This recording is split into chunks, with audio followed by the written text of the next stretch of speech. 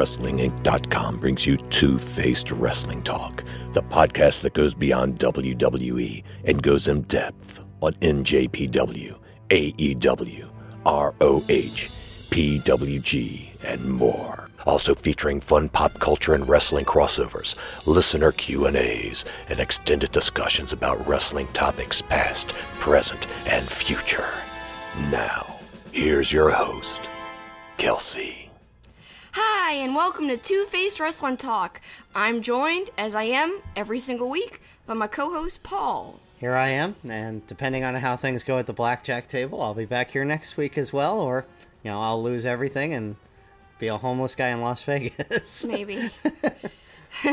Yeah, and as you mentioned, it is StarCast and Double or Nothing week, so we'll be super kicking it at StarCast this week, and it's going to be like this. Yep, just like our poster that our good friend Eric Hodson made for us. We're actually in the poster, and you might see this poster at StarCast if you're going, so be sure to support our friend Eric, who did our logo, did this poster behind us as well.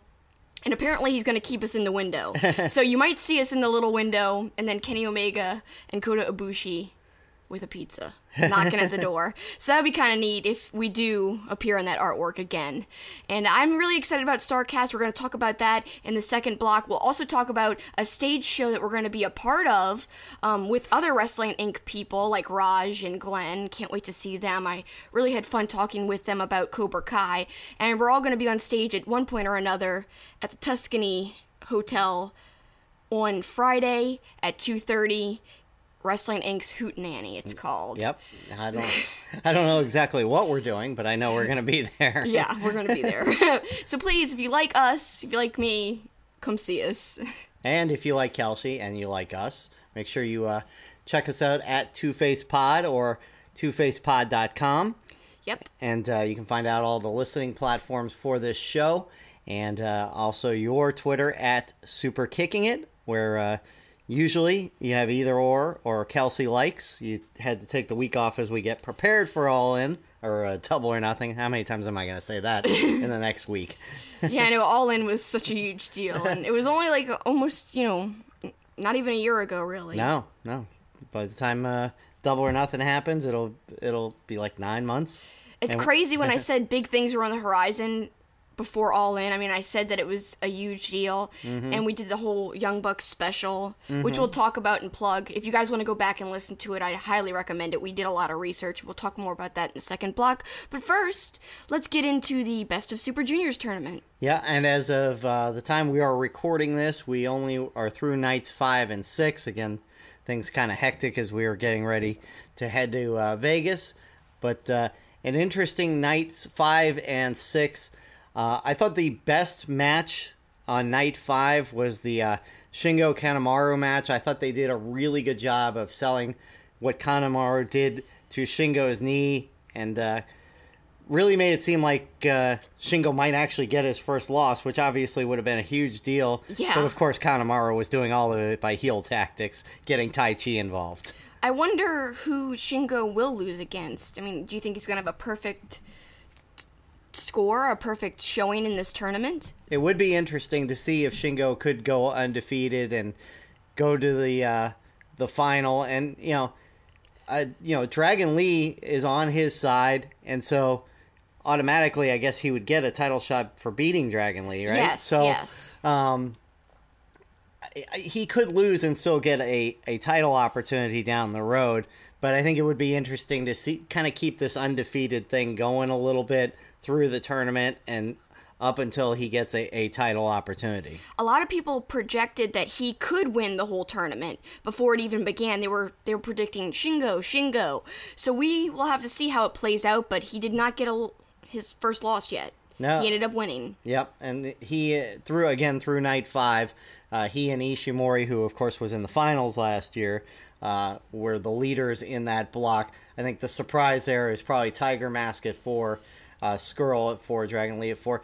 I found, I don't know about you, that block is not as interesting to me as the other block. I mean, it's been fun to watch Shingo, especially, again, Kanemaru with the near falls, kind of made that interesting. Like, is Shingo going to get his first loss?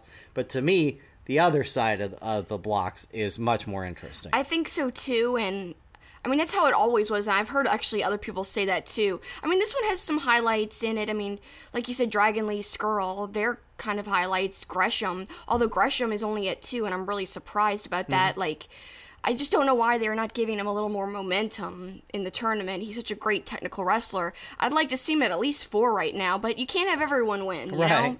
And there's still matches left to go, so there's still time to... And we talked about it last week. Sho had the best 2 matches early on. He finally got a win in the other night, so he's finally on the board too. But I think it's Shingo's block to win, basically. I think so too. I mean, because I don't think Dragon Lee's going to win the block. I mean, he could, but no. I just don't see it. He's already the champion. Yeah, there wouldn't be any need to, right? Let's talk about the other block. 2 Bullet Club members went head-to-head, El Phantasmo and Eagles, and the 2 newest guys really in New Japan, or 2 of the newest.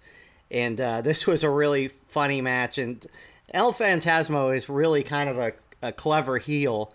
He kind of feels like he really fits with Tama Tonga, even though we haven't seen them together that much.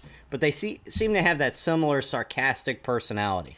Yeah, definitely. And those are 2 of my favorite guys right now, and especially in terms of new guys.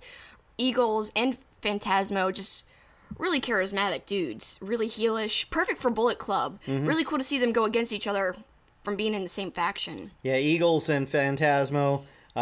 kind of some funny stuff as they started to get wrestling.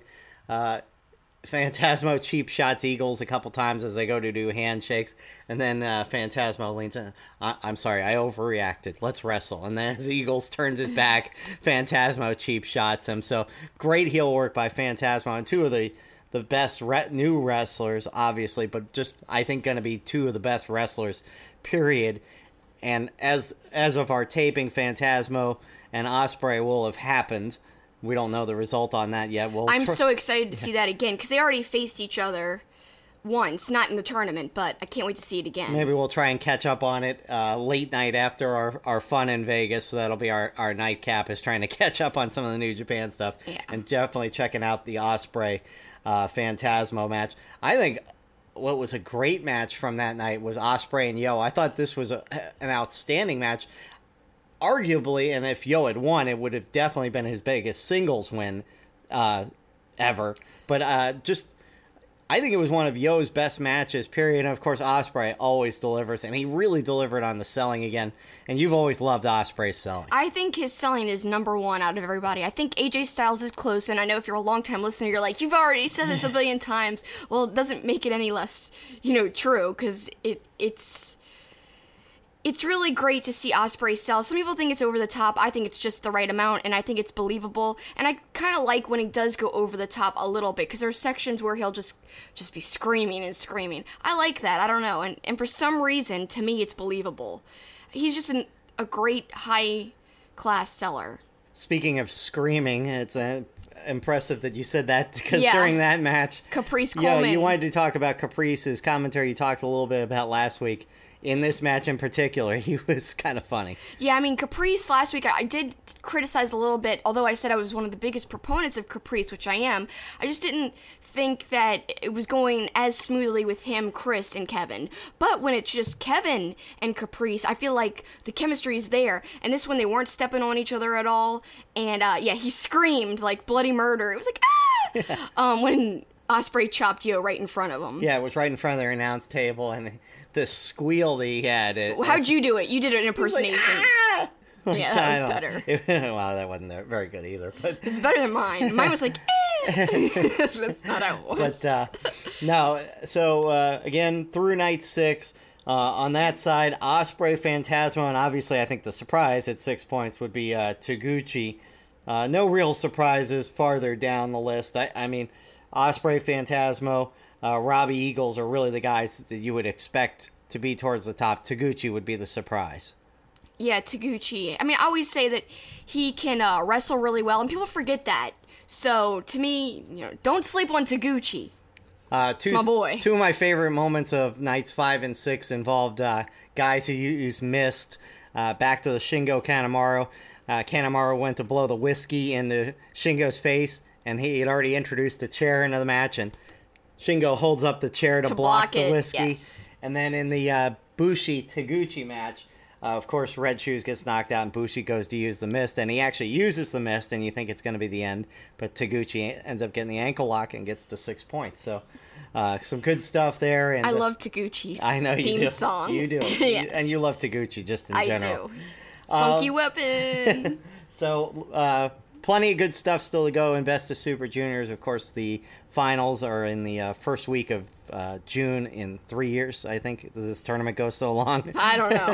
No. It feels real long. First week but in- it's great. It's great match quality. That's the awesome part about these tournaments is, yes, it's a lot to watch, but you get great matches over and over again. Just the insane quality and stamina that these guys have to put on these level of matches night after night. In these tournaments, it's really impressive when you sit down and think about what they have to do. Yeah. And all the travel, even if, it's one block one night and the other block the other night, so, they're not But they're having still tag singles, team matches. but they're still tag matches, but they're not singles matches, but still, they're doing tag matches, they're traveling. It's a really harsh schedule. They did get a little bit of a break this week after the Saturday, Sunday. They didn't resume again until Wednesday morning, so at least they had a couple days off there.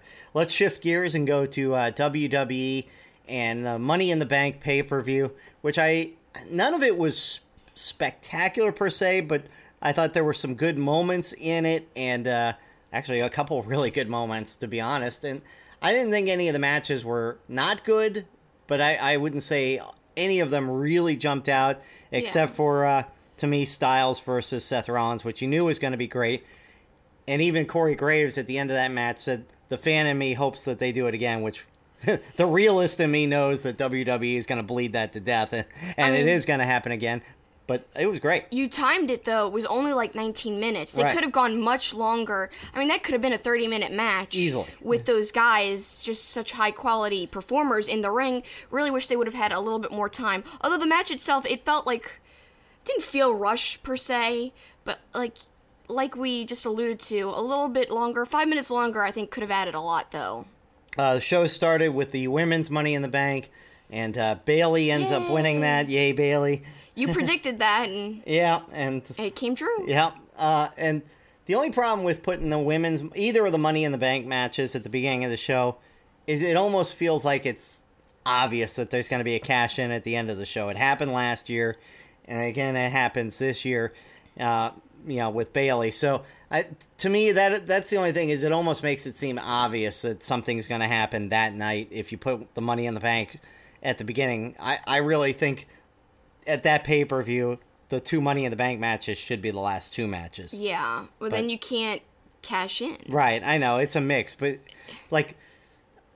if they're going to put one early every year, they can't have a cash-in every year. Yeah. I don't think I hope they aren't planning on having a cash-in every year, but I think the Bayley cash-in, though, was a success. Oh, yeah, I mean, absolutely. I think that was the right move, and I think it gave a lot of excitement to the pay-per-view, because I'm not sure how people in the whole feel about Brock Lesnar winning the Money in the Bank contract. I actually liked it, but we'll get to that in a little bit. In terms of Bayley cashing in, I loved that whole story, how that played out. And actually, rewinding a little bit before Bayley cashed in, Becky and Lacey Evans. Lacey Evans actually looked a lot better than the last few times I saw her. So I think I was more impressed with her. I thought she did a decent job holding her own with Becky Lynch. And I think my favorite part of the whole pay-per-view, Charlotte comes down to the ring smiling like the hugest smile ever. Like, she's so expressive. Like, she has this evil smile. She's so happy. She's like walking down to the ring like So it's the cocky. greatest. I know, it was the greatest thing ever. Yeah. And because Becky Lynch was about to head to the back, and then Charlotte's like, "Nope, you're gonna face me right now." Yeah, It was yeah, awesome. because they sold it later that that's not when the match was supposed to happen. Yeah. That Charlotte match was supposed to be later, after Becky had just beaten Lacey on kind of a, the match was pretty good except for the ending was a little clunky, or at least odd. But yeah, Charlotte coming down to that ring, it wasn't even just the smile, it was the walk, it was just all of it was so, we both laughed so hard. And then she, sat on the ropes to let Becky in, come on, let's go, get in the ring. She was saying that and motioning towards Becky. Just well done heel work, for sure, because it's like a cocky heel type of behavior. I loved it. I think that was one of my favorite parts. And then Lacey comes back, gets involved, and ends up giving Charlotte the win, which I thought was kind of a good move there. And then Charlotte and Lacey start beating up Becky Lynch, and here comes Bayley to the rescue / cash in, as you mentioned, and I thought that was all really done well. I mean, I thought everything about the cash in was good. Yeah. You know, I think it was also good that Bayley didn't cash it in per se on Becky. It was kind of good that it was on Charlotte. So I thought it was all good.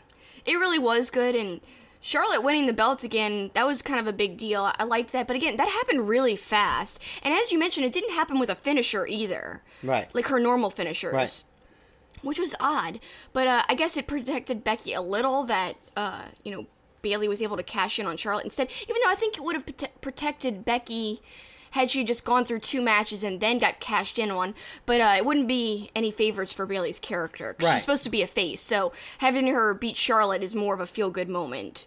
And the crowd is behind that versus being behind, they wouldn't have been behind her beating Becky as much, of course. I also love Corey Graves' line at the end of that match, because at the end of the Bayley cash-in on Charlotte, when Corey goes, "This is the worst night of officiating in WWE history," because he basically said Charlotte hadn't gotten to her feet yet, and they rang the bell. And of course, earlier in the night, Samoa Joe lost to Rey Mysterio when Samoa Joe's shoulders clearly weren't on the mat. Yeah. So I like the playing up that the officiating was all awful in that too, because there was 2 or 3 instances of Yeah, like WrestleMania with that main event. Yeah. The officiating, apparently something went wrong with that. Right. And it wasn't supposed to end when it ended, so they might have done this stuff on purpose, though, whereas WrestleMania, I believe, was a true mistake, but nonetheless, I thought there were some good parts. Yeah, I agree.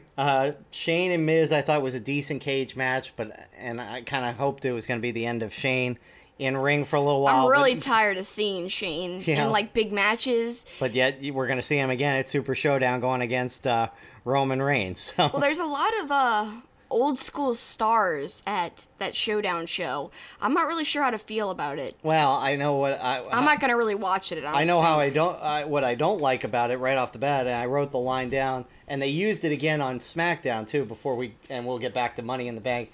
Both Michael Cole and Tom Phillips used the line that Super Showdown will equal or exceed WrestleMania. Why are they promoting that? Well, yeah. And why would you destroy one of the biggest brands on WWE for? I mean, it's something that the agreement that with the Saudis, make it seem like it's the biggest event, like WrestleMania. I thought as soon as I heard that line, and then I heard Tom Phillips say the next night that Super Showdown was going to equal or exceed WrestleMania. Dumb. But anyway, so Shane going against Roman Reigns in that after beating Miz, after slipping out of his shirt, which may be the first time we've seen Shane shirtless, and hopefully the last time. Since he's been back, yeah. Cruiserweight match, I just want to say was kind of disappointing because it was actually a good match between Nese and Daivari. They were actually chanting, "This is boring," because they haven't developed these guys at all. Sort of personality with these guys. They just don't have a personality. No. And I think the audience sees that, and a lot of people aren't watching 205 Live, a lot of the more casual fans. So it's all a big shame because it was a good match, like you said, but no reaction. And that kills a match when you're watching at home, especially. We already mentioned Rollins and AJ was a great match. I thought Kofi and Kevin Owens was a pretty good match. I think it would have been a mistake for Kofi to lose the belt right away. Oh, yeah, me too. But you at least got some feeling that Kevin Owens might win a couple times. I thought that was a pretty good match altogether. And then the Money in the Bank match to end the show, and you mentioned it earlier, Brock Lesnar cashing in, which was a huge surprise. I had seen something on Twitter because we didn't see it live, mentioning Brock, but didn't give that away per se. I'm like, why are people talking about Brock Lesnar? And I forgot I read it, and it didn't even dawn on me that he could be a part of the Money in the Bank match. Yeah. I really loved, actually, his involvement because he was way more expressive than he's been since, he's been around recently. I really thought that he looked like he was into the storyline. I loved his, kind of like scowl, and he was like smiling almost like an evil smile laugh when he was on top of the ladder. That was so awesome. I really loved it, to be honest. He actually took out like backstage people when he tossed the ladder aside. You saw it hit these guys in black, so basically like the helpers. Right, the crew, yeah, the crew, yes. It was really funny, and he just like runs down to the ring, doesn't care who he hurts. I was kind of surprised when the Money in the Bank match started. I think there was only like 16, 17 minutes left in the show. And I'm like, boy, this isn't a lot of time. But boy, they packed a lot into that Money in the Bank. They did. I mean, there was a lot of crazy spots. The Andrade superplex off the ladder onto another ladder.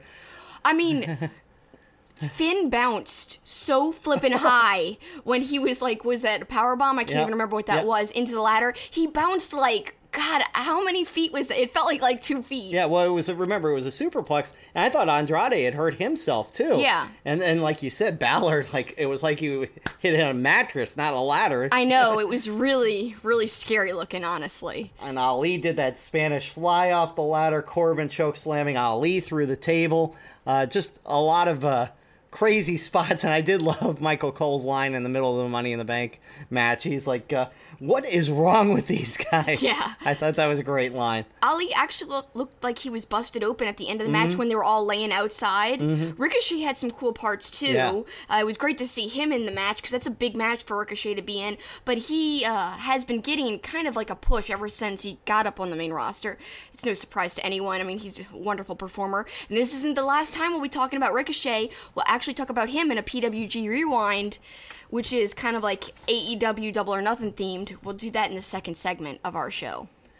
Let's carry it into Raw and more of Lesnar kind of being goofy and GIF-worthy with my God.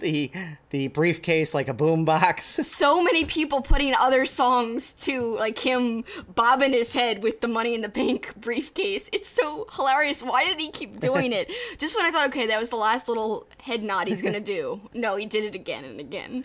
And I was like, whatever. Paul Heyman cut a great promo. He did. That's nothing different. So that was kind of neat.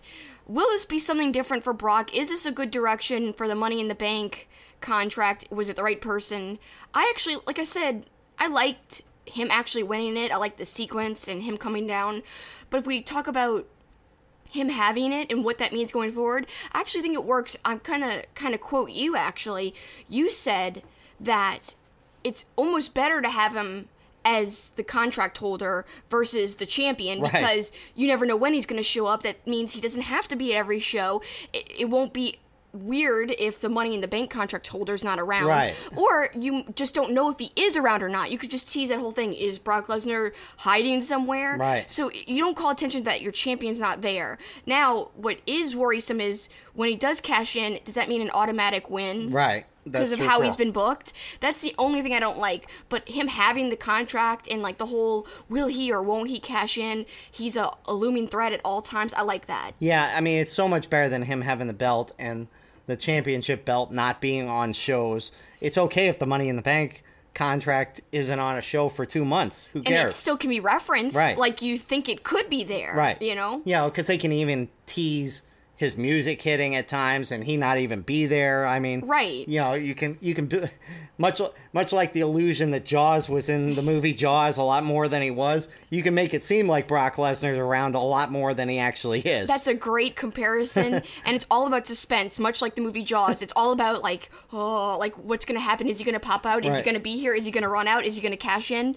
It's just like that, and that works. That's kind of like a solid thing in movies is suspense. It always works. It's more than seeing the actual thing a lot of times. That's why any other shark movie where you see the shark has not worked since Jaws. And Jaws is way older than these other movies like Deep Blue Sea. And I could name 1,000 others that are not as effective. Well, of course. Yeah.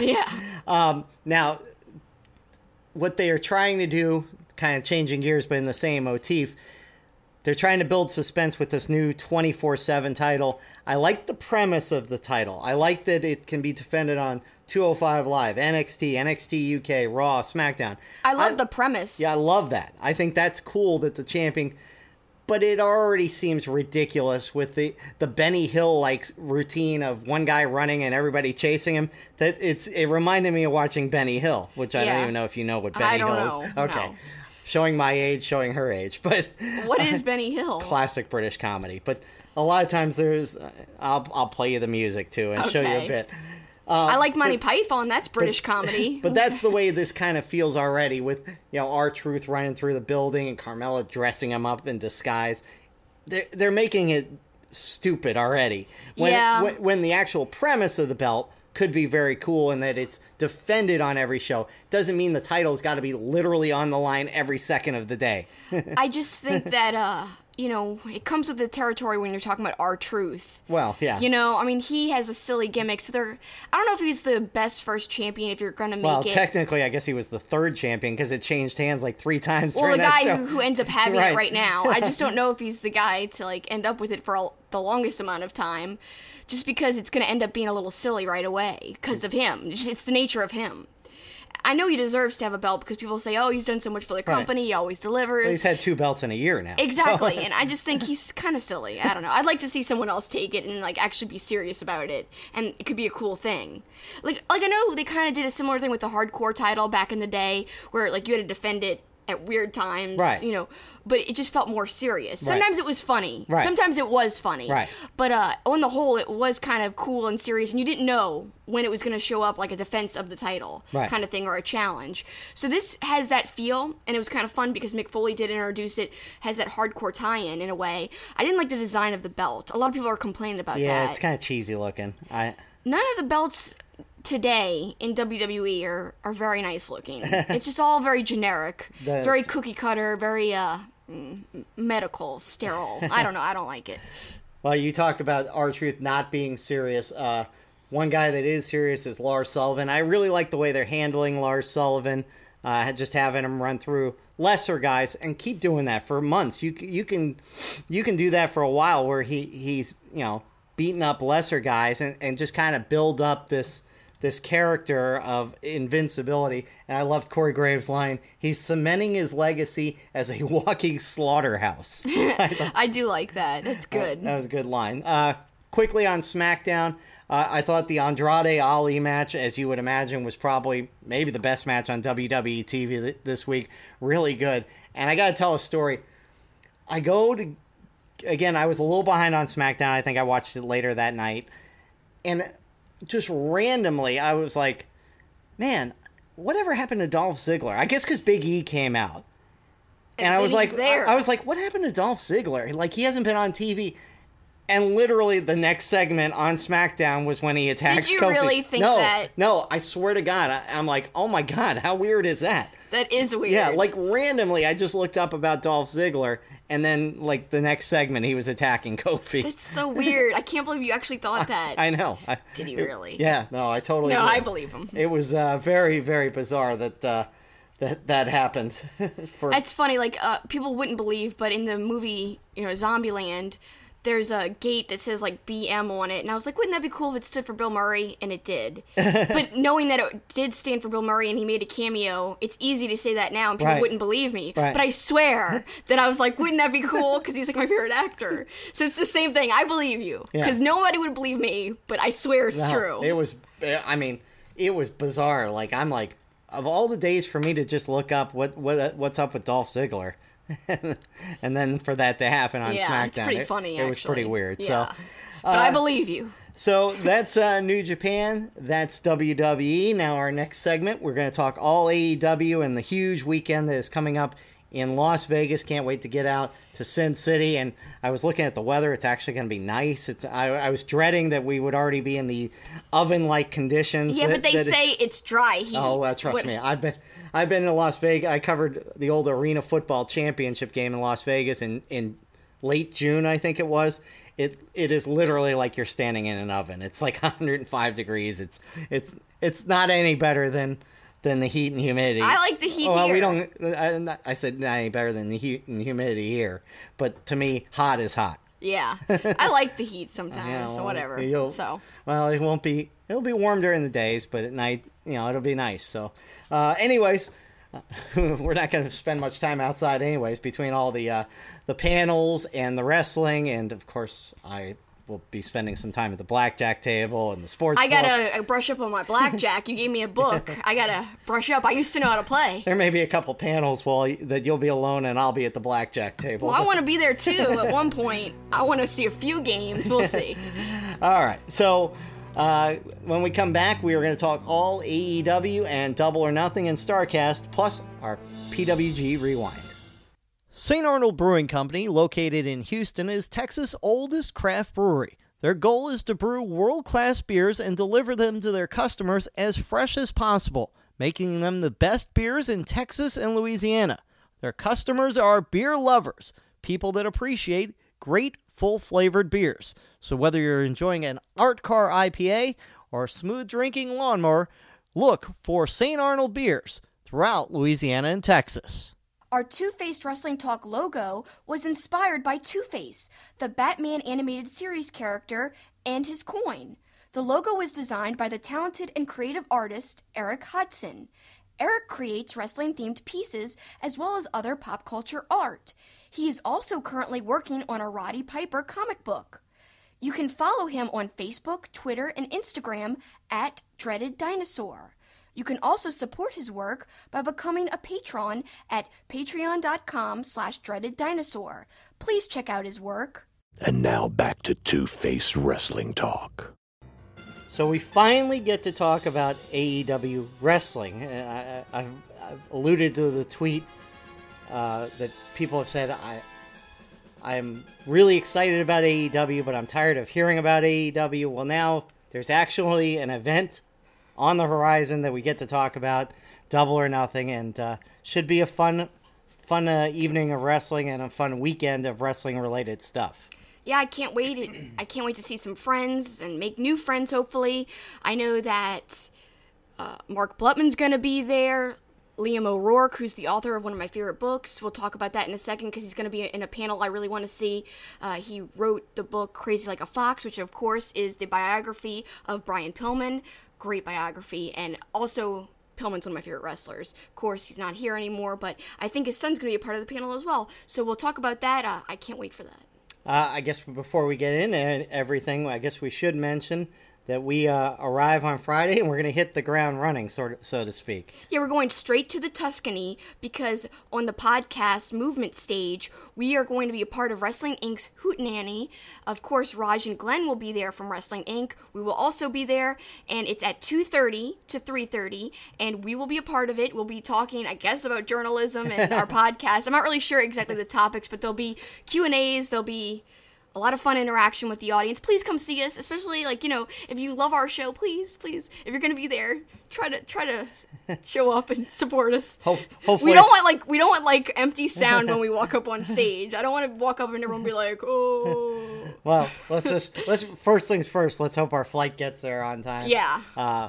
We would get there earlier, but we're seeing Paul McCartney on Thursday night, so I wasn't sacrificing $300 tickets. No, because we'd already bought them before we even knew about StarCast or Double or Nothing. Or AEW. At that point, AEW wasn't even a thing. Yep. So, but speaking of AEW, Double or Nothing, Saturday night in Las Vegas. It starts with the pre-show. Sammy Guevara is on that. Of course, we've done a PWG Rewind on him, and we're going to do a PWG Rewind later in this segment. And then I like the touch of the 21, of course, because of Vegas Man Casino Battle Royale, where your man, the Perfect 10, reappears as a new name, but there was a good promo kind of showing that he would be a part of this. Great little video package teaser with a really neat flipped casino coin talking about the Battle Royal. Also, there was a card dealer dealing out cards. Sean Spears, a.k.a. Ty Dillinger, picks up the card, actually shows it to the camera, which you're not really supposed to do, but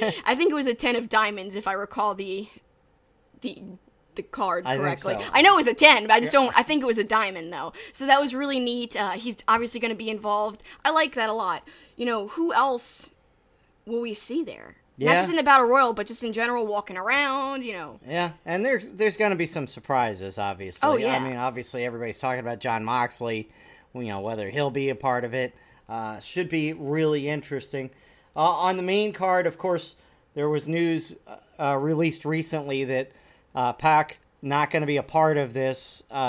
going against Hangman Page, so there's going to be a replacement for Hangman Page's, or a replacement opponent for Hangman Page. Right. And, our friend at Psycho Nigiri, he asked me, who do you think should replace Pac against Hangman Page? And I was like, I just don't know. Yeah, it's... I think maybe Tama Tonga. I mean, that's, not going to happen, but it's, my wish because... Well, he even tweeted about it. He did tweet about it. He's like, hey, if Hangman needs an opponent, Bullet Club, there's some beef there, so let's solve it. I'll face him. I think that'd be really neat. I love how he tweeted about it and teased it. Yeah, he's so funny, he's so good. People are speculating that Jon Moxley could appear here as Hangman Page's opponent.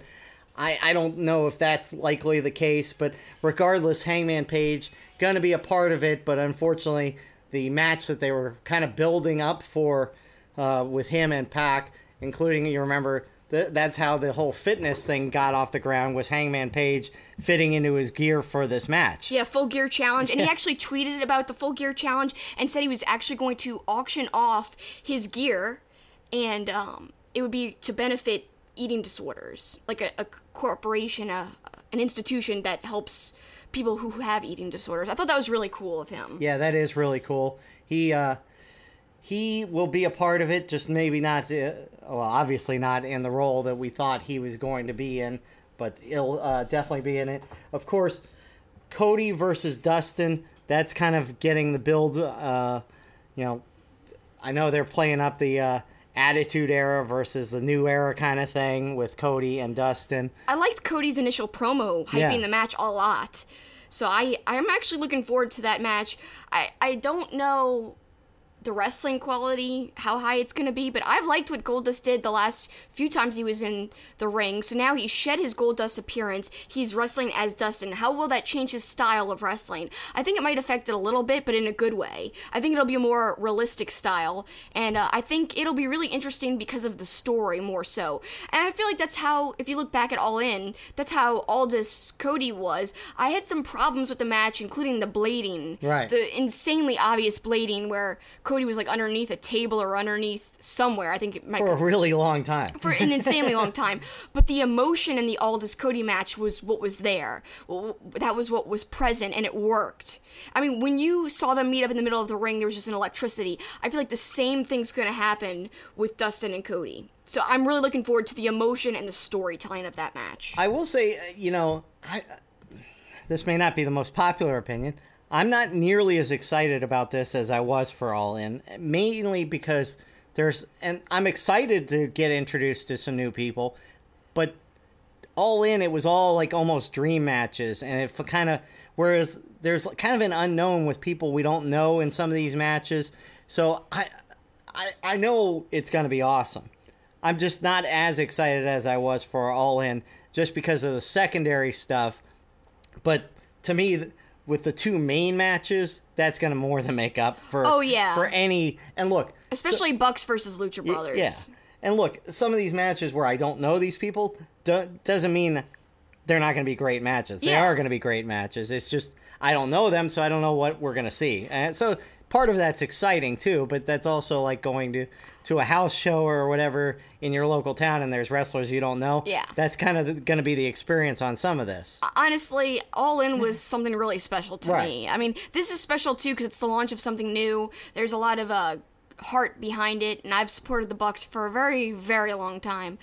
And it's really cool to see them achieve this dream of starting another promotion on their own, and with Cody too. I just think All In was so special, though, and it had Ring of Honor guys in it, and I really love Ring of Honor. To see Ring of Honor not be a part of this, it kind of hurts a little, just because there's so many great people there, and that was one of the highlights of All In. Like Jay Lethal being, Black Machismo, that was something special. They couldn't do that on Ring of Honor, but they did it at All In. Stuff like that was really kind of special. Yeah, and well, speaking of All In, we were part of that StarCast, and you mentioned the Young Bucks, so you might as well hype the discussion we had, back then, before we knew there was going to be an AEW. The funny thing is, in our special, our Young Bucks special, which was released on Wrestling Inc.'s YouTube, and you can still find it there, also on Wrestling Inc.'s, all of their audio platforms, it's the August 31st edition of Two-Faced Wrestling Talk. So just go back in the videos on YouTube or on the audio platforms and go back to August 31st of last year, and you will see our Young Bucks special. I'm really proud of it. It took weeks of research because we went back and rewatched a ton of Young Bucks matches. I think it was over 20. We didn't talk about over 20. I think we talked about at least 10 in the special. We also interviewed Ring of Honor wrestlers. So we have lots of sound bites of like Jay Lethal, Ian Riccaboni. We have Marty Scurll talking about Hangman Page talking about why the Young Bucks are important. Mm-hmm. We even talked about why I thought All In was a launching point for something more, that it could be really big things in the wrestling world. And now we're seeing that come true less than a year later. It's crazy that we like kind of were predicting that. Yeah, Dana Massey in there as well. Yeah, Dana, we had an interview with her about how she said that the Bucks' parents always said that they were supposed to bring light to the wrestling world, and they were supposed to be something special for wrestling as a whole. And she got emotional about it. She teared up, and you could hear it in her voice. She got choked up. So I'm so proud of that episode. We talked about their PWG matches, their TNA matches, their Ring of Honor matches, their New Japan matches. We talked about so many old school Bucks matches. We talked about our personal favorite Bucks matches and their influence in merch sales and like just the merch industry for wrestling, and their influence in wrestling as a whole. And we talked about Being the Elite, why that was so important, their YouTube show. So please check it out, because it didn't really, we didn't have such a big audience back then. We had a decent audience, but I think our audience has grown even more. If you haven't heard it, it's still relevant, even though it was done 9 months ago. Yep, we did it right on our seats on Podcast Row. You could see the Bucks merch table behind us. Mm-hmm. It says StarCast. You could see Brandon Cutler behind us. And we talked about Brandon Cutler and the Cutler brothers because they had an amazing match against the Young Bucks and El Generico and Paul London, which is one of my favorite Young Bucks matches in PWG. We talked about that match as you could see him packing up boxes behind us. And of course, he's a big part of AEW. He just got offered a contract, very emotional part on Being the Elite. So it's kind of cool that Brandon Cutler, we talked about him before anybody was talking about him. I assume he'll be in the Battle Royal. So make sure you check out that previous special we did back at All In. But let's continue our look at Double or Nothing. And let's go to the Young Bucks versus the Lucha Brothers. And we're going to talk about them a lot more in a moment in PWG Rewind. But this, to me, is going to be the match of the show, and I'm not exactly going out on a limb on that. No, I mean, I'm hands down, that's the match I'm most excited for. We've already seen 3 matches between the two of them in PWG alone, and I love them, and we'll go into them in detail because they're wonderful, and I'm expecting a lot of callbacks to these matches in PWG, especially, we'll talk about this in depth, but a super kick sequence between the two teams, where one of them's kneeling on the ground, and the other super kicks them to death, basically. I'm sure we'll see a little tease sequence of that. Yeah, I hope there's not a callback to another part of it, but we'll get to that in a second. Look, we've seen a lot of the Lucha Brothers. We've been fortunate enough to see them in person. We saw them go against each other at WrestleCon, which was awesome. Look, Phoenix and Pentagon may be 2 of my favorites right now, and so we may be on opposite sides. I'll be rooting for the Lucha Brothers, I think, and you'll be rooting for the Young Bucks. I guess I'll be rooting for the Young Bucks. Yeah, I mean they're one of my favorites, so yeah. I assume I'll be rooting for them. But it'll be hard because I do love the Lucha Brothers too. It'll be difficult. I think I'll be on the opposite side. I'm sure. Yeah. And then finally, Kenny Omega versus Chris Jericho, Part 2. Yeah, I mean, I really wish we had time to rewatch Part 1, because I haven't watched it in a while. I would love to kind of see that, because they might do some callbacks, too. Who knows? I would love to see that, and is it going to be as brutal as their first meetup? Could be. Yeah, I'm really excited about that, too. But I gotta say, between the two, I think I'm more excited for Young Bucks, Lucha Brothers. It's kind of funny that we really haven't seen... I mean, I know the Young Bucks have appeared on some things, but it's just kind of funny. It feels like forever since we've seen Kenny Omega or the Young Bucks, but in particular, Kenny Omega. Well, in particular, for me, the Young Bucks, I mean, there's not been this many months where I haven't seen, like, an extended, important Young Bucks match. They made some appearances here and there at different promotions, which I did watch, either on YouTube or went back and rented the show, but this is going to be their first extended match in a long, long time. So it's been forever. Even with Kenny Omega, too, it's like he hasn't been in New Japan in so long, and we haven't seen him do anything after having so many classics in a row. It's crazy how long it's been. Well, it's going to be interesting. It's much like people are talking about, and you knew I'd find a way to work the Boston Bruins into the podcast. People are talking about how the Bruins may have rust because they haven't played so long. Will there be a little ring rust for a Kenny Omega? I mean, obviously, he's one of the best in the world, but to not be in a top-level match for so long, I wonder if it'll start slow. You know what I mean? I think it will maybe start slow, like testing each other out versus starting really fast and furious. But who knows? Only time can tell. I think he's obviously going to be ready. Maybe he'll be even more ready because he had a lot of time to prepare and to get ready. Yeah, and obviously he's had time to let his body heal for a little while after some of the great matches he's had in New Japan. And his mind. Lots of video games. Yeah. So, yeah, he's ready. Yeah. He's ready. Yeah, well, let's hope he doesn't have, like, carpal tunnel from playing too many video games. That is true. All right, so in anticipation of Double or Nothing, we've got some matches we're going to look back at involving the Young Bucks and Lucha Brothers and Rick Knox, ironically enough, who is recently signed by AEW to be an official. So it's time for the PWG Rewind. Back in my day, video stores told you to be kind, rewind. Well, we're taking their advice. We're kind, and we're rewinding by taking a look back at PWG through the years. It's time for PWG Rewind.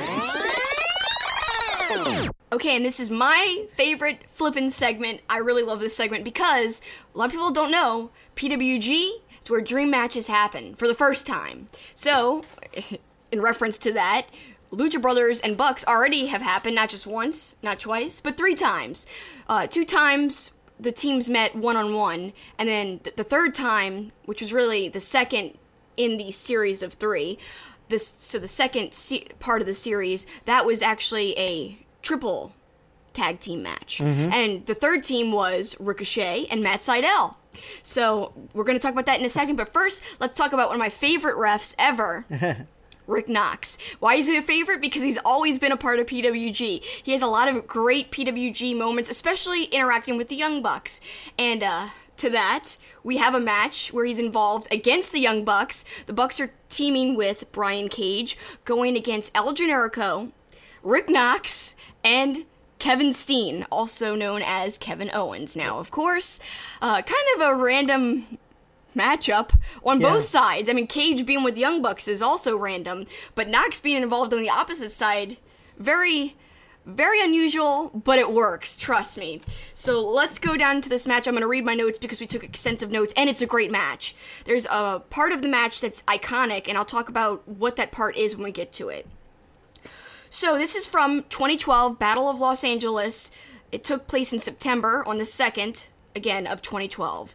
The crowd is already chanting Knox at the beginning of the match, and Rick Knox shoves Nick Jackson, already animosity at the beginning of the match. So the crowd also starts chanting, kill, Knox, kill, kill, Knox, kill, instead of kill, Steen, kill. It's awesome. So it's important to note that Kevin Steen is not out in the beginning of the match. It's almost like a 2-on-3 match at the beginning. Which I kind of commented about. I'm like, isn't Kevin Steen in this match? Yes, and he does eventually come in, which we'll get to, but for a very long time, he's not involved at all. He's not even out in the outside of the ring or anything. So there's big elbows by Knox to open up the match. There's an awesome drop kick as well by Knox to Matt Jackson. I mean, Knox looks really good. Well, that's a key part of it.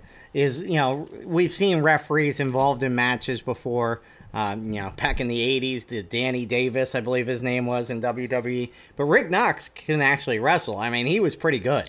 He is pretty good. And so not only is Kevin Steen not out for most of this part of the match, he's not even around. Brian Cage is on the outside, but he's not tagged in for the majority of the beginning of the match either. So really, it's focused on Knox and the Bucks, and also El Generico and the Bucks. That's a lot of the highlight of the beginning of the match. So we've got a lot of back and forths. Bucks and Cage are focusing mainly on El Generico for quite a while. And you think that eventually Nox is going to get the hot tag and come in, be the fresh guy, and save the day and go against the Bucks. But this is where Steen finally appears, and he tags Generico for the hot tag. He comes in and DDTs the Bucks. Awesome stuff ensues. Of course, Steen and Generico, they're either working together or working against each other. So you see a little tease of the tension between El Generico and Kevin Steen. Of course, we've been referencing El Generico, that is Sami Zayn, if you guys didn't know. Right.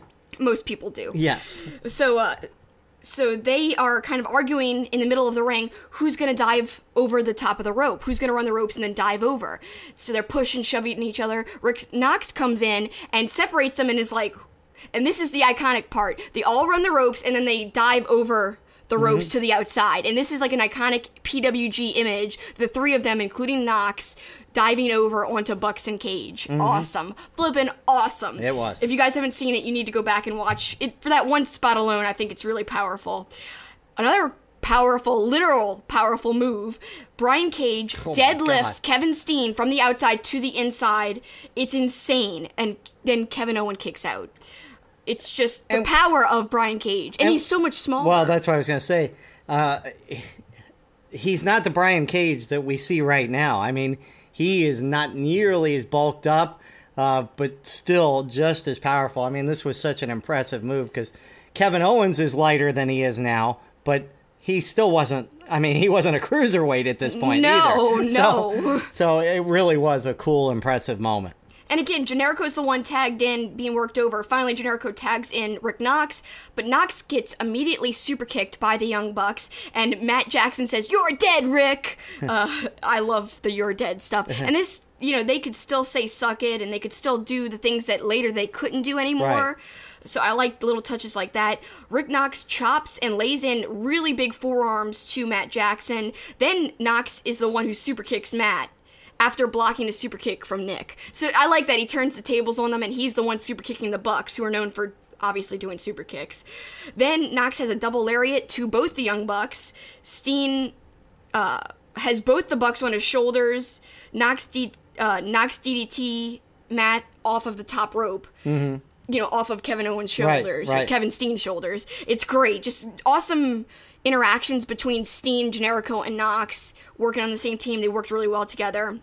And then finally, to end the match, Knox splashes onto Matt for the pin, and the match ends actually with not tension between the Bucks and Rick Knox, but tension between two of the same team members with Kevin Steen and El Generico, almost looking like they should hug. People are like, hug, make up, and they don't. They flip each other off in the middle of the ring, because they're rivals. Yep. And throughout their history. Obviously, they've had a long rivalry before and after that, and I'm sure even down the road in WWE, they're going to have another one at some point. They're one of the greatest, duos ever to go together or against each other in wrestling. One of the classic feuds ever. Any match between the two of them. But now let's shift gears. Young Bucks versus Lucha Brothers, and we looked at 3 matches in PWG over the course of a couple of years. And these were really 3 great matches, but and we're going to talk about those, but I'm hopeful that this one at Double or Nothing is going to be the best of their meetings. I'm just hoping that they have enough time to execute a really long match, because if you remember back at All In, the Bucks got shortchanged, but that was when they were the main event. Right. So since they're not probably going on last, I'm guessing it's going to be Omega Jericho last. They might actually have more time, which I'm hopeful for. And that would be great, because they need time to be able to live up to these previous PWG matches. One of the great things about PWG is that the matches are very lengthy. They have time to breathe. There's nobody rushing them. So if it could have the time, I feel like it can exceed these matches, but it needs the time to do that. So let's see, but let's get right into it. The first match between the Bucks and Phoenix and Pentagon. It happened in 2016 at the Battle of Los Angeles, the final stage, and it's great. And of course, I really like the beginning. Before the match even gets started, Nick takes the microphone and introduces him and Matt as the best tag team on planet Earth. Yeah. And he goes, "The Young Bucks!" He does this really high-pitched introduction of their name. Which is obviously a great lead-in to Double or Nothing because there's been so much talk about who's the best tag team in the world between them and the Lucha Brothers. When they crashed that promotion and invited the Lucha Brothers to come and wrestle against them, the Young Bucks were saying that they were the best tag team on Earth. Then the Lucha Brothers were like, no, we're the best. So the whole premise of their match at Double or Nothing is who is the best tag team on planet Earth. Well, and remember at WrestleCon, even the Lucha Brothers threw out a little barb at the Young Bucks saying, the second best tag team's not here, so we're going to go against each other, remember? So yeah. But it's interesting that the seeds of this were planted even 3.5 years ago. 2016. Yeah. It's crazy. I love it. And they're bringing that whole idea into this now, and it's so well done. And that's why I think we're going to see instances and sequences from these matches in the actual Double or Nothing match. So here we go. Like I said, Nick has that high-pitched squeal about the Young Bucks. There's opposing chants in the crowd. Some people want Phoenix and Pentagon, the Lucha Brothers, to win. Then there's this is back when, like I said, the Young Bucks could say "suck it." Right. Phoenix and Pentagon were actually wearing weird outfits. You had a comment about that. Well, yeah, to see them in matching outfits was kind of surprising because now Phoenix kind of has his own look and Pentagon obviously has his own look. And so it was funny because I don't think Pentagon was as big as he is now either. So at times it was they almost looked alike. They did look alike. And, Pentagon wasn't wearing his, padded vest thing, whatever that is. And he wasn't wearing his, creepy makeup or anything. So it was very odd looking at them like that. And, of course, we've seen old Lucha Brothers matches. Right. We just haven't seen an old one in a while. So I was like, oh, this is, very confusing. Totally distracting for a little bit. One of my favorite parts, but you didn't like it, Matt cartwheeling and flipping over and over again in the ring just to go to the outside to rake the Lucha Brothers. And this is classic old school Bucks. If you look at a lot of older Bucks matches, they don't do it as much anymore. The back rake. Over and over again, they'll do some crazy moves and then they'll just end up doing a back rake. Which is fine. Classic Bucks. That's in my opinion. That's far from my biggest beef. So lots of package pile drivers onto the aprons. They did this in multiple parts of their matches together in this sequence that we're about to talk about. It happened here. Pentagon package pile driver Nick onto the apron. Then a double stunner by Phoenix onto the Bucks. That was awesome. Pentagon has Matt on his shoulders and package pile drivers Nick. Then Phoenix 450s onto Matt Jackson. Matt kicks out. Nick flips to the outside over the top rope. Meltzer driver on the outside of the floor. And of course, that's when we get the classic Excalibur. Go ahead. Unbelievable. And I think we'll probably be hearing that if we rewatch Double or Nothing later. Yeah, I'm sure. We'll hear some unbelievables, especially during Bucks and Lucha Brothers. Exactly. I can't wait for that because, again, I love Excalibur, another part of PWG that has gone into AEW, who has become a part of AEW now. Awesome to see that. But that was to me, that was one of the best moves of that match because Nick flips over the top rope and does the Meltzer driver onto the floor. It was really, really cool. It was probably, to me, the signature moment of that match. But, it didn't end there. Even though that was an extreme move to the outside. There's another Meltzer driver, but this time into the inside of the ring, and Pentagon kicks out. Mm-hmm. So it's not over there either. Lots more offense. But really, I think the part that sticks out the most is this super kick sequence between the two of them. So, double super kicks to the Lucha Brothers, but the Lucha Brothers end up spitting in the Young Bucks' faces, and they're kneeling down, on the mat while the Young Bucks are standing kind of over them or right next to them. And that's when the Young Bucks barrage them with a ton of super kicks. And then they end up pinning them after this whole barrage of super kicks for the win to retain their titles, because at this time the Young Bucks were the PWG tag team title champions, so they're the tag team holders. Yep, it was a good sequence. I was just glad that Kevin Kelly wasn't on the call, because I would have been with the super kick. I would have been like, oh my god. But yeah, it was a great loved it. And Excalibur said, death by super kick. Yep. I love that. That I liked. Yeah, and we'll see this sequence called back to in the next two matches. And then Nick ends the match, and Nick Jackson says, this is what we do! And he says that a lot, but I love that classic Nick kind of quote that he says right there at the end. So now that's all good and well. they don't meet up again in a singles for another year. But a few months later, like I said, there's a triple tag team match, and that's between some really awesome guys. Again, it's Lucha Brothers versus Young Bucks versus Ricochet and Matt Sydal. And this is at Nice Boys Don't Play Rock and Roll, March 2017. And Rick Knox is the ref. Yes. So another Rick Knox appearance there. And I like the beginning because Nick actually super kicks a streamer back into the crowd. That's funny. There was a couple of funny streamer moments in the beginning of that match. Then, this is Tornado Rules, Sudden Death. Lucha Libre, Hurricane Rana. There's an arm toss combo, 6-person drop kick, which you don't like, after tons of missed offense because people kept rolling out of the offense. So like Ricochet would do a shooting star, somebody would roll out, stuff like that. People kept rolling out of each other's offenses, but I thought it was really awesome. I did actually. like the Lucha Brothers saying "suck it" and Young Bucks doing the Sierra Mero. So they reversed each other's sayings, Right, basically. that was kind of funny, but then for me, this got off the rails pretty quickly. Yeah, I know you didn't like it. The Young Bucks put on Lucha Brothers masks, and then Lucha Brothers put on Young Bucks jackets, and they did the pose with the flexing. Even then, I'm still okay at this point. Yes, and then Ricochet and Sydal go, and they find Young Bucks jackets, and they put on Lucha Brothers masks. So they get in on the kind of homage to each other kind of thing, and mocking each other. Then there's Flips Galore. Risky Business onto Nick by Sydal and Ricochet. Sydal leaps up from floor. Oh, this was so good. I remember this. So, Sydal leaps up from the floor. He snap Rana's Phoenix. And the height that Sydal gets from the floor to basically Phoenix was on either the second or the top rope. And he grabs him with his legs. And then it's incredible. I can't even describe it good enough. Like, you loved that spot. It was incredible. And, I'm kind of speaking out of turn because this is not the match where things got off the rails for me, but there was little hints of that in this match. But, yeah, the Sydal thing was crazy. I mean, it was just like, because the athleticism and him, the way he just kind of quickly popped up. Yeah. It was kind of out of nowhere. It was so good.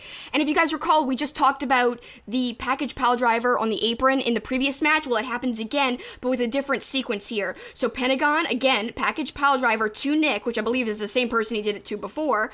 Then Ricochet does a Canadian Destroyer onto Pentagon. And then Matt DDTs Ricochet onto the apron after leaping over the top rope. So tons of stuff. And then finally, Nick jumps from top rope to the top rope and then somersaults to the outside. We've seen Nick do this amazing balancing act before. Like, a good example would be their ladder match against the Hardys at Supercard of Honor. One of the craziest things I've ever seen. He, tips off from a ladder to the rope to, flips onto a table. Right. So this is very reminiscent to that, but instead of just a ladder involved, he does it from rope to a somersault to the outside. Wonderful sequence, just tons of offense from everybody in that whole quick sequence of events.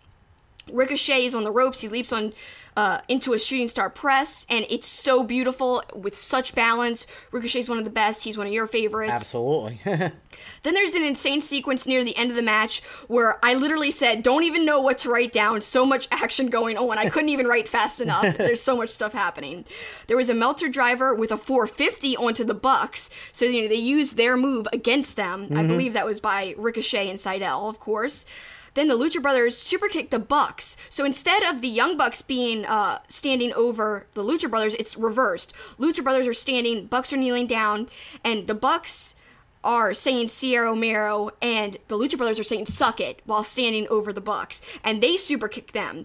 And then, of course, Excalibur, you get a super kick, and you get a kick, and you get a kick. Then Ricochet flips over the post, but then gets package pile drivered by Phoenix. Then Phoenix does a Mexican Destroyer to Ricochet for the pin. And of course we get another unbelievable from Excalibur. So it's important to note that the Lucha Brothers won the tag titles right then, but they did not pin the Young Bucks. They pinned Ricochet. Which sets up a third get-together for these two. Not long after that, in between the Young Bucks and the Lucha Brothers. That was at the Head Like a Coal show. Yes, May 19th, 2017. And this is the third meeting, and this is the one you didn't like. So a lot of animosity between the two teams. That's what Excalibur starts the match off by saying on commentary.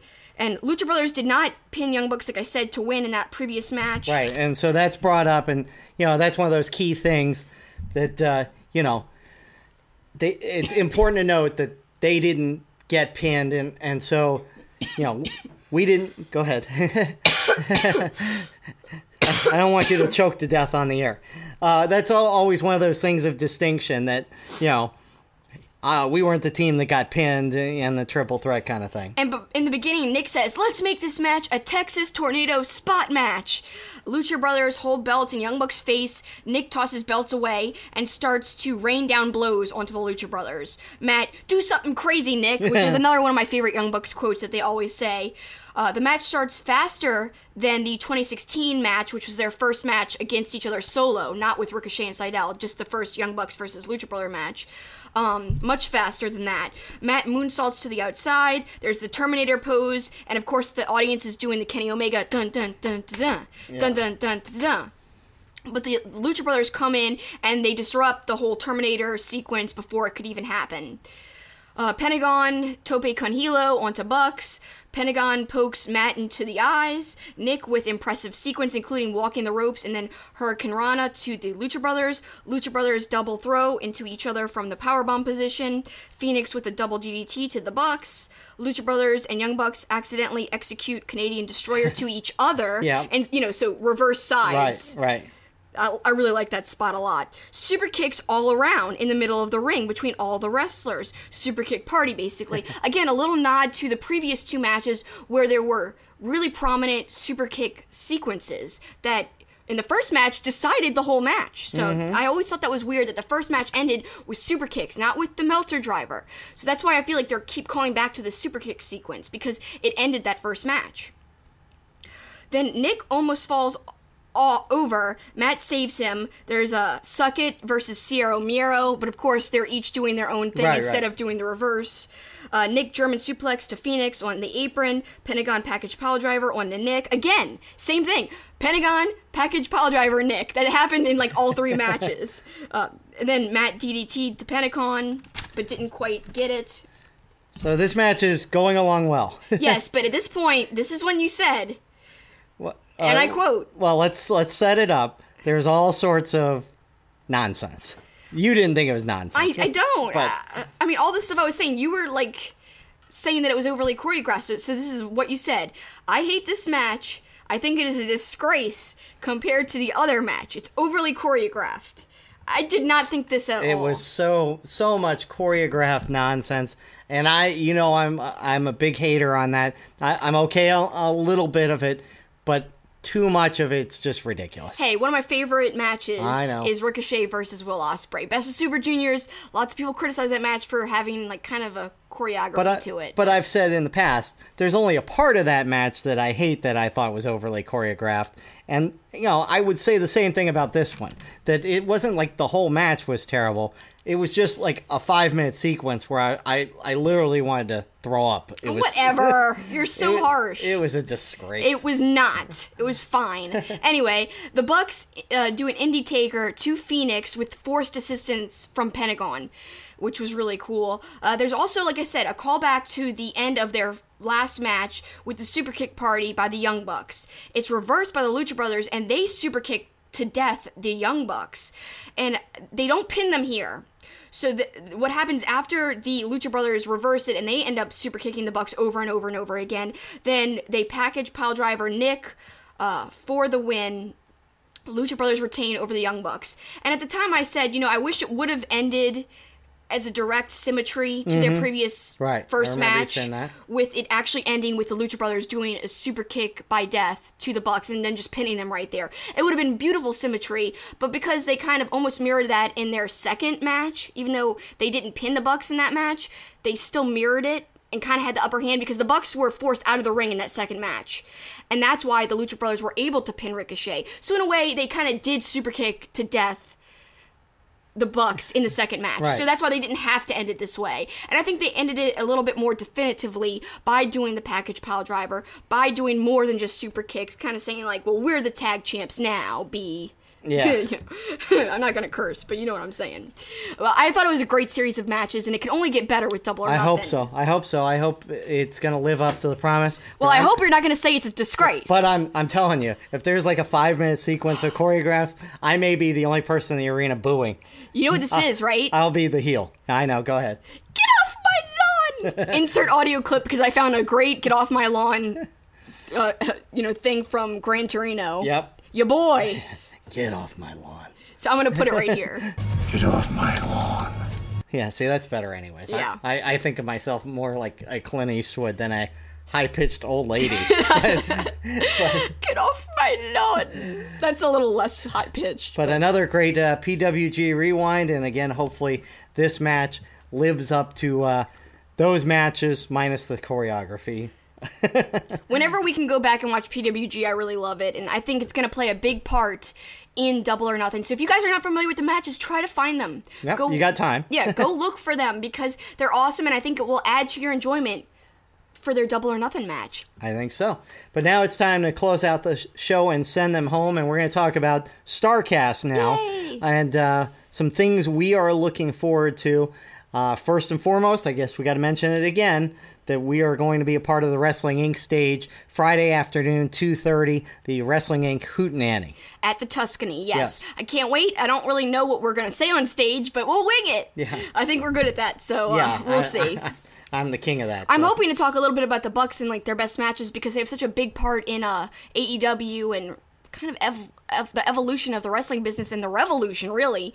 I think they're a huge part of all of that, and it'd be great to talk on that since we have the research from our previous special. But we'll see. If they just want to talk about fun stuff, that's fine too. Now again, we're not getting there till Friday, so there's a couple things we're going to miss. The Joey Ryan and the Kenny Omega movies. By the way, I heard that the Joey Ryan documentary is amazing. Candice LeRae just tweeted about it. She goes, I can't wait for people to see this. This is the real Joey. He is so much more than a move. So I retweeted that. Tons of people liked it. She's amazing. He's amazing. And of course, they worked together for a long time. I know you don't like Joey Ryan, but I can't wait to see you see this. I don't like the move. Gimmick. I know. I think he's actually a good wrestler. I can't wait for you to see this because maybe you'll see him in a different light. Oh, yeah, I'm sure. So we'll see. Unfortunately, we're not going to make the screen. We've got to find another way to watch it. Well, that and the Kenny Omega movie. Yeah, soon we've got to watch these movies. Yes. But some things we are looking forward to. We'll start with Friday. The press conference and the weigh-in ought to be interesting. We remember All In's weigh-in last year. That's one of my favorite parts because just the Nick Aldis and Cody stare down. I guess there's going to be some kind of Cody and Dustin stare down, and maybe Kenny Omega and Jericho stare down. Maybe. Which is going to be the more prominent stare down? Yeah, Kenny and Jericho, I think. You think so? I think that's the main event, technically. Yeah, so. No, and that should be some good stuff, and hopefully Jericho will get on the mic there, because obviously he's so good. And he's great. He'll call Omega a stupid idiot. And yeah. The Art of Wrestling with Colt Cabana, my boy. Yeah. Can't wait. He's on the wall behind me over here. Yep. I can't even point over there. Yep. You can point to it. Over my shoulder. If you're watching on YouTube, there he is. I can't wait to see him. I love him so much. The Extreme Rivalry panel discussion, Jerry Lynn and RVD. Should be good. That's one of my favorite matches. Like, they've had more than one match together, but I love RVD. He's one of my favorite wrestlers. In fact, when I first got into wrestling, like a couple of years ago, RVD was one of my main favorites. Like, I didn't even discover Kurt Angle yet at that point. I was kind of really into RVD. That was my first favorite. Now, the panel discussion you're most looking forward to, and we're probably only going to see 2/3 of it at the most, because we got to get to the airport on Sunday. It was earlier, but on Sunday... 12:30, Crazy Like a Fox. Remembering Brian Pillman. I love Brian Pillman, one of my favorite wrestlers. Rest in peace. Of course, the author of one of my favorite books, which is called Crazy Like a Fox, just like the panel. Liam O'Rourke's going to be there on stage as a part of the panel. Brian Pillman Jr. is supposed to be there. I can't wait to remember a legend. Somebody who's not talked about enough today. I wouldn't mind seeing the Monday Night War stories, but you brought up a good point of, many of these stories we probably have heard, so hopefully it's not just a repeat. Maybe there'll be some sort of fresh story in there. I know you were kind of interested maybe in Sharpshooter, Bret Hart in his own words. Unfortunately, we're going to miss Remembering Owen Hart, which I would have loved to have seen that. Yeah, that was one of the things on the StarCast list that I would have most wanted to see. But it's important to note that if you're not going to be there, you can rent these on Fight TV. Mm-hmm. So people can even rent our panel for Wrestling Inc. Yep. That'd be really awesome if you guys check that out. Another thing is, you're not interested in it. You even said you might go gamble. Ready to Rumble, watch along with David Arquette. Oh my gosh. Yeah, I will definitely. I haven't seen that movie in 20 years. I will definitely be at the blackjack table while you're watching that. Whatever. We're also going to miss, unfortunately, Kazarian GM session. I love Kaz, so that'd be a bummer. I do too, but we will see him in action as a part of SCU, and it's going to be a fun weekend in Las Vegas. Again, we've been talking about AEW. When are we finally going to see some action? Well, this weekend we're going to see some action. Yep. It would have been cool if it was in Chicago. It's okay it's in Vegas. Yes, it is. I love Chicago, though, so. I love Chicago, but I also love Las Vegas. I think I like Chicago more. Yeah, I'm sure you do. I do. Anyway, it'd still be fun. And if you guys are going to be at StarCast or at Double or Nothing, let us know. Maybe say hi to us if you see us walking around. We'd love to say hello. We'll have some stickers that we had from StarCast last year, so come see us. We'll give you a sticker, and you can represent Two-Face Wrestling Talk. Yep. Also, tweet at us what you think about the events, what you think about Double or Nothing itself. We would love to hear your opinions. Again, at TwoFacePod, TWOFACEDPOD, or my personal Twitter at SuperKickingIt, SuperKickingIt. But that's all we have for today. There'll be much more. Stay tuned to our Twitter. We're going to be doing live videos. We're also going to be doing filmed interviews, we hope, with wrestlers and personalities and people behind the scenes. I'm really, really looking forward to everything. Me too. Hopefully we'll be loading up on the content. Make sure right after Double or Nothing, you go onto our Twitter. We will have a spare change recap of what jumped out to us in Sin City. Maybe even from the arena as people are filing out, which people love when they could see the ring behind us, and we're giving our initial literal post-match reactions right after it ends, post-show reactions. Yep. It's one of my favorite things we do. Me too, and it'll be fun to see, and can't wait to get out there. Yep. Until next time, we thank you guys for spending your valuable time with us. It means so much. That's it for us, though. That's the finish.